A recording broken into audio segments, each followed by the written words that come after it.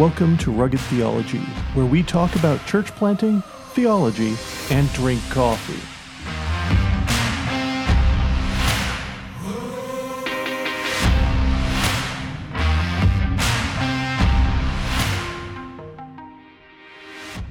Welcome to another episode of Rugged Theology. I'm Adam Diamond. I'm a Mile One Mission Ministry intern. And I'm Matt Lahey. I'm a church planter from Mile One. And I'm Steve Dawe. I'm the Director of Education for Mile One Mission. My name is David Drover, and I'm an intern at Mile One. Well, welcome back again, guys. Great to have you back after our little break there. Thanks, Adam. So I hope you, if you're listening, I hope you enjoyed our previous conversation about talking about the mission of the church. If you haven't listened to it, go back and listen to episode 14. So today we're going to continue that conversation and just talk about. So let's start off. The mission of the church, we've said, is to go out and make disciples of all nations, teaching them things I've commanded you, baptizing them in the name of the Father, Son, and the Holy Spirit. So how do we, as pastors, how does the church communicate its mission to its people? Exactly how do we go about that? What do you guys think? Well, that's a very big question. If we say that, because first of all, when we said that the Great Commission is, or the mission of the church, is to actually teach people to do all that Christ commanded. Mm-hmm. One of the things that we're going to have to do is communicate what Christ actually commanded. But then there's also, teaching doesn't necessarily have to mean spoken. It could be demonstrated as well. So we could demonstrate, I see the gears turning. I'm going to say that it has to be both. Yeah. I'm not disagreeing. I'm just saying it's not only just spoken word. Yeah. It's demonstrating and... Yeah. Well, the reason I'm pushing back there is because I grew up in a church where people would say, you can teach by saying it, or you can teach by doing it. We choose to teach by doing it, which meant they never taught by saying anything, which meant they never actually, taught. Just for the record, I agree. Yeah. Well, but that's part of the problem too. We need to actually communicate the mission of the church is to communicate the totality of Jesus Christ to a congregation at some level. So, go back to our episodes on exegetical preaching, our views on what is the gospel. Mm-hmm. Those are going to be important parts of it. But I think the big issue is going to be, I think there are ways that we can do all that, but still ignore the mission of the church to make disciples. Yeah, if we just get involved in social justice alone, if all we do is mission trips overseas, but we ignore the mission field outside of our doors, to use some popular phrases, we're kind of missing the point. Yeah. We are commanded, to do of all nations, but not all of us are commanded to. Not all of us are able to do that. I may have a better opportunity to, speak the gospel into the life of my neighbor, of my family members, of my friends, more than I have the opportunity in a couple week, 1 month missions trip overseas that costs thousands of dollars. Yeah. Not to say that it's always a bad idea to spend thousands of dollars on an overseas mission trip. I think I can remember one time when I was much younger, and I was, a young, idealistic Christian dude. And I was part of a church plant in the downtown, actually. I just attended for a while, back when I was, in my kind of denominational searching phase. And I can remember the church having a meeting to try and determine what their local permutation of the mission of the mission was going to be. And they came up finally with the idea that they would try to reach a community, I think it was 5 kilometers down the road in another area, and they would they would try to reach the children there by busing the children from there to their local church to help them out. But the funny part was that local church was actually on George Street, which is, kind of the mecca of all of the alcohol abuse and possibly drug abuse. There's all sorts of homeless people around. I actually stumbled over drunk people to get into prayer meetings from time to time. So, but they're not going to deal with the people who are right there, literally on their doorstep. Yep. But Yep. bring people in. And I think the problem there isn't that, like the people in the other place didn't need the gospel. It was, if you're going to be communicating that the mission of the church is to make disciples of all nations, that's going to include the nations right next to you too. And if it doesn't include the nations right next to you, well, you're not actually teaching that, you're not actually communicating to your church that this is the mission of the local church, to make disciples. Yeah, and I feel like too, just to add in to the conversation of how to essentially like teach the church what its mission is, I would say a large part of that is to actually create a culture of disciple making in the church itself. So, I mean, I guess it's kind of, we talked about how there's an aspect of teaching that is verbal, but then also like actional. Is that a word? Actional. It is now, I guess. But there's a method to, I think, where if you create a disciple making culture in your church, and that involves, I mean, basically the way we phrase it here is everybody should be discipling somebody else, but also being discipled. So there's kind of that aspect of there's somebody pouring into you while you're also pouring in to others. And I think if you can really create that kind of culture, along with the verbal teaching, saying things in the pulpit that affirm it and preach it and stuff like that, that will really help your church to understand what the mission is like, but then also to know what the mission is, in a more real sense. No, I think you're right, because I mean, again, we have to be, even in this podcast, well, the earlier episode, we even said no. The law, it's a yes and no kind of thing of being involved, outside socially, stopping genocide or sex trade trafficking, which is horrible. But then there's also the disciple making process in the church, and seeing that blend. And people often, I find, separate the two. It's either one or the other. Yeah. And I think what we need to communicate is that it's not one or the other, but we don't have to do it all. Right. So, I mean, the issue isn't that we don't do all of this stuff. The issue is more, are we actually discipling and being discipled in our congregation itself?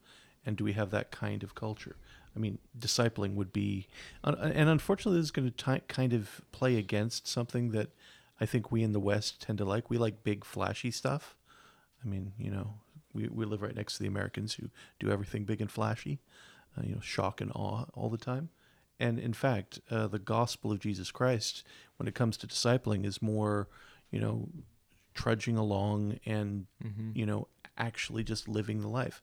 The vast majority of the conversions that are probably going to happen will be just one-on-one, not at the massive Billy Graham crusade where everybody comes forward, but more likely as one or two people evangelize one or two more people. And those one or two people evangelize one or two more people, and we all disciple one another into the gospel of Jesus Christ. And I think we have to remember that when it comes to discipling, it's a messy process. It can be very easy for us to look at discipling as, simply just, study this subject, write a test, and you pass, so you're good to go. And I'm thinking about when Jesus sent out the 72. They went out, they performed exorcisms, they, healed people, and et cetera, et cetera. And they came back rejoicing. And then you see him sending them out again, and they fail. Like they crash and burn, and they can't do what they thought they were supposed to do. And you see this element of Jesus teaching them, right?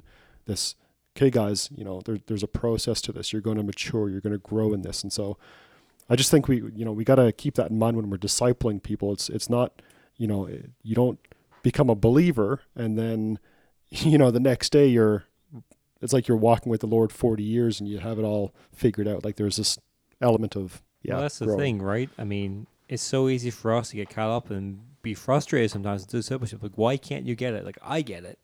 Like, why can't you understand this the way I understand it? And then it's like, wait, I'm like, for example, I'm 31.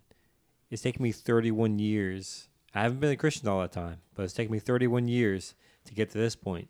Mm-hmm. Now I'm dealing with a Christian who's say 1, 2, 5, 10 years. And yeah, so maybe that's why they're not getting it yet, because God's still working in them, and it took God. Well, not it took God, but He worked in me these 31 years to just get me to where I am now. And to jump on that too, something that I think is really key that about anybody who is discipling somebody else is that often we like to be the ones who try to be in charge of the discipleship, but we're not. We're just not. Like you just said, like God's been patient with us. It's God who's doing the work in people's hearts, and we're basically just there to point them to Him. But often we get frustrated or upset or whatever because, James or Jimmy or John, whoever it is, isn't doing everything the way I want them to. I have a feeling you don't like J sounds in names, and I feel offended. They were with just that. the ones that came right to my head. Anyway, though I do actually want to add something to that too, because like we also assume that discipleship is a one-way street, as if it's just us pouring into somebody else.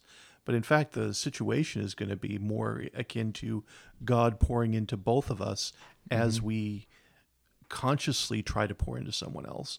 But there are times when I've tried to disciple somebody and they ended up teaching me stuff. Oh yeah, absolutely. Absolutely. Even with kids, so obviously I'm teaching Raylene, you shouldn't lie. Lying is bad. The other night, I can't remember what it was exactly I said to her, but I told like a little white lie, and she was like, "Daddy, you're not supposed to lie." And I was basically just totally caught, and I was like, "Yeah, no, you're right." And I was like, she's like, "Lying is not good. It's bad. We shouldn't do it." And I was like, "Okay." I said, Daddy's sorry. Like I shouldn't have said that." And she totally caught me off guard, but she was right. Right. And the totally cool thing is, at that moment, God was discipling both you and Raylin. Yep. And since you've been using this now in this episode, you're helping to disciple the rest of us and hopefully somewhat our listeners. I'm struck by the way that God does 1,000 good things with any single event that we see, and we get to see maybe one or two of them, two of the good events. It's like, yeah, it's like that parable. We're not in charge of the discipleship. We can plant the seed, we can water it, we can fertilize it, but then the farmer goes and he goes to sleep. He wakes up and the crop is growing. Yeah, he didn't make it grow. He did the work around it, but God is the one growing the fruit. God is the one developing the person. Yeah, we just help add some water and help. We help point them in the right direction. Yeah. So, I guess when we're thinking of how do we teach the church the mission, well, if the mission is to make disciples and we teach them how to disciple, and how do you do that? Well, you develop a culture where everybody is just pointing to Christ. Mm-hmm. Yeah. And of course, that's going to include preaching and teaching from pulpits. That's going to include small group discipleship, but it's also going to include having coffee with people and, just hanging out. And that's Christian and non-Christian. Yep. Yep. And learning how to be hospitable with your home, and learning how to be gracious with people who PO you, and not be the kind of guy who, yells at people who cut them off in traffic. It's all of it. Yeah, you just brought another thing. See, man, having kids is definitely like a whole discipleship thing in itself. Like there's times like where he's like, "Daddy, why'd you say that?" Or "Why are you beeping your horn?" I'm like, "Because the other person doesn't know how to drive." And she's like, "What do you mean?" And then I start to realize, okay, she's watching everything. Yep. Right? And I'm not cursing anyone out, but I get frustrated. And she's like, why? And the same happens in the church. We can act out in our sin. We're all still sinful. But it's a great opportunity. Like I can go to my daughter and say, I shouldn't have lied, or, Daddy probably shouldn't have acted that way. We can do that same thing with Christians that are around us, whether older or younger, say, I probably shouldn't have acted that way in sin. Yeah. Now, of course, you're also accenting another thing that's necessary in communicating the mission of the church. If the mission of the church is to make disciples of all nations, which are disciples of Jesus Christ, and to teach them all that he has commanded us, including the necessity of our repentance and coming back, we need honesty. Yeah. I mean, we're going to have to be open and honest about the fact that none of us are really all that great, and we point to the one who is. Mm-hmm. And which is going to be difficult because, I really like people thinking that I'm upstanding and noble and all things good, but I'm not. Yeah, and I think that's too, like, I mean, even just thinking about that even more deeply, that is very countercultural to us here in the West. I think, Matt, you mentioned earlier that, or maybe it was Steve, I can't remember, but like the fact that discipleship is messy. And part of the reason is because, well, I mean, real discipleship means being vulnerable, means being honest. It means being open about the ways that you fail, the ways that you're not perfect, your mistakes. Yeah. And that, I mean, that's just life. It's everyday life. It's messy. But not merely seeing our messiness, but also seeing the glory and cleanliness and beauty and of Jesus Christ. Mm-hmm. Again, making disciples of Jesus Christ. Yeah. So guys, this sounds all really, really important. Like we really need to focus on this as something the church, obviously if it's the mission, we should really be doing. So in a COVID-19 world, where things have moved online, where some people are just starting to go back to church, some aren't going to church back yet. People are questioning, what is church going to look like? All this stuff. What does the physical church have to offer in a COVID-19 world? Just by clarification, by physical church, do you mean like the actual visible church body of believers? Yes, the local church. Yeah. I mean, I think the easiest and simplest one, I mean, you mentioned in the COVID-19, I think the biggest problem we're going to face in the near future is people imagining that we can do it alone, that, I've got a church service that I can watch online. I mean, here at Calvary, we're actually putting a fair bit of effort into making sure that while we have a live service, we're also doing an online service because we can't fit everybody who would normally want to go to church into the church building. Mm-hmm. So because of that, we're doing that. But there are probably going to be people who are going to imagine, well, I can just stay home and watch church and, I'll get the teaching and all that stuff. And that's not quite discipleship because, there's not the accountability, there's not the ability to be open and vulnerable and transparent with one another, or to point one another to Jesus Christ in the real situations that we really face. Yeah, I think a huge problem with, I mean, obviously this is not ideal, but we're forced into it. But I mean, a big thing, we've kind of talked around it, but a big part of discipleship is also community. Being a part of the church, being able to get together, to be together, to do those things that Steve was just saying, accountability, pointing each other to Christ. And it's not that you can't necessarily do those things online, but it's not the way it was meant to be. We're told biblically that we, should gather in these things. And I think the difficulty is that when you take out doing community, real gospel community discipleship is a lot harder when you're not together. So making disciples to be on mission during a COVID world, it can be a lot more difficult because, well, you've got to deal with real life, yet you can't, it's hard to deal with real life because it's way more easy to hide yourself when you're not together, and just hide behind a screen and hide behind the online service and not go to church, but just watch and get the teaching and kind of be individualized and not in that community. If I stay home and I'm not engaged with my local church, the body of believers, then I can hide, the fact that I don't get up till 2 p.m. every day, or that I'm being very lazy. I can hide that, how much I watch pornography. I can hide how I treat my wife. I can hide multiple how much I eat, and I'm gluttonous, like all that. You can hide how much you are a workaholic freak who desires only money every other day of the week. You can, there's all numbers of things that you can hide more easily because you aren't in a community with other people. You have no one to hold yourself accountable. Right. Though, and that's not to say that local churches weren't full of that before COVID-19. No. COVID just makes it a little easier. Yeah, I was just going to say that, in one sense, nothing has changed. COVID is, I say this, with trepidation, but COVID is it's a curveball, right? So discipleship can still happen. We can still come alongside our brothers. I mean, there was a time when the internet wasn't around, 1995 or 92 or something like that. And so how did the church disciple people without the internet, right? Pick up a phone, go meet people. But now, yes, that being said, we do live in a COVID world, and we have to practice social distancing and, best practices. But,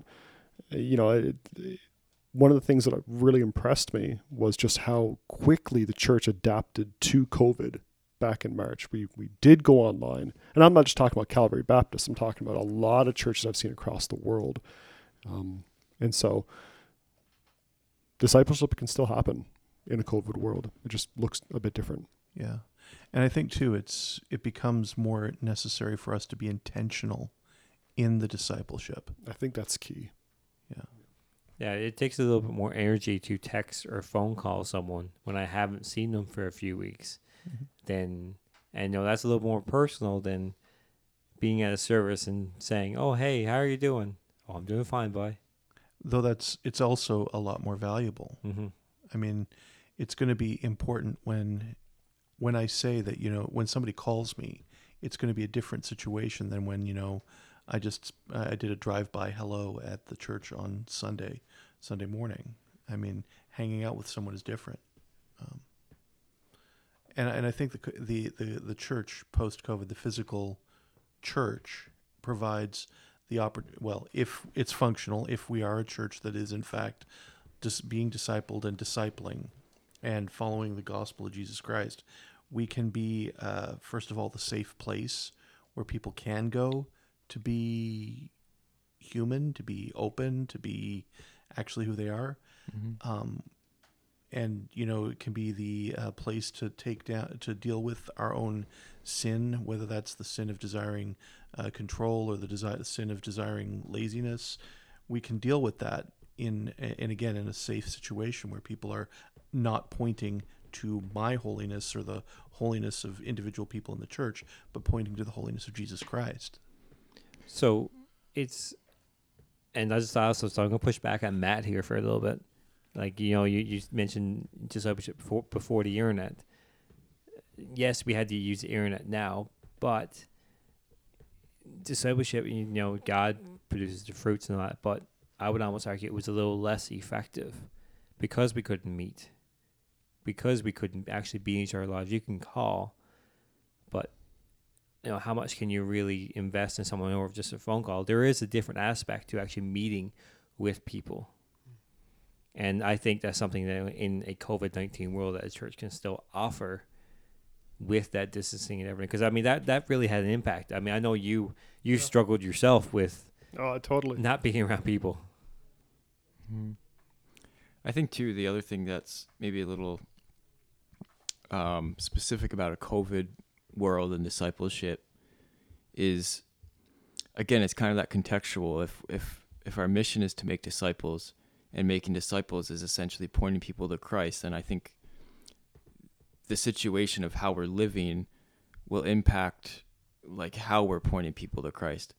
So I think, or what we're pointing them to about Christ. So for instance, Steve brought up I think all of us since COVID are under the realization that we are not in control of, really anything, or at least not very much.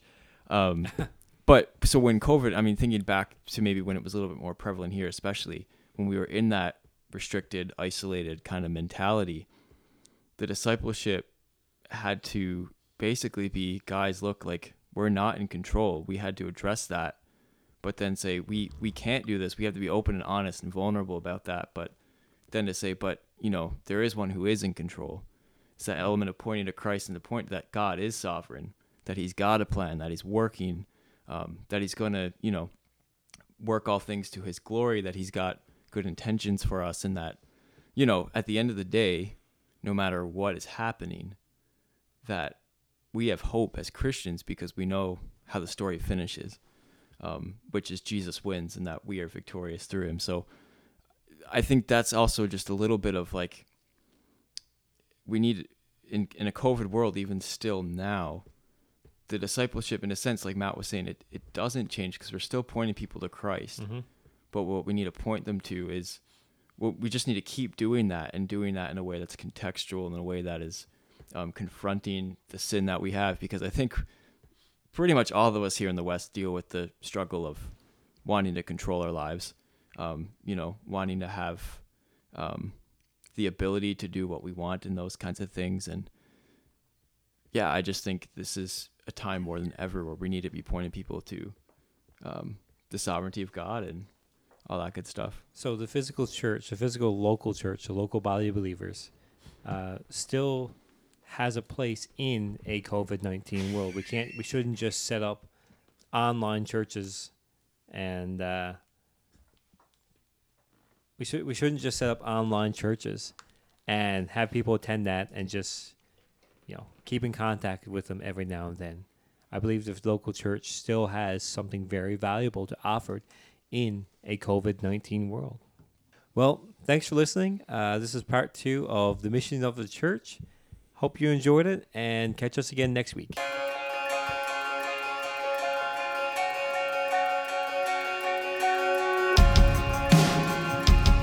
You have been listening to Rugged Theology. Rugged Theology is a podcast of Mile One Mission. If you'd like to know more about Mile One Mission and our work in Newfoundland, please visit us at www.mileonemission.ca.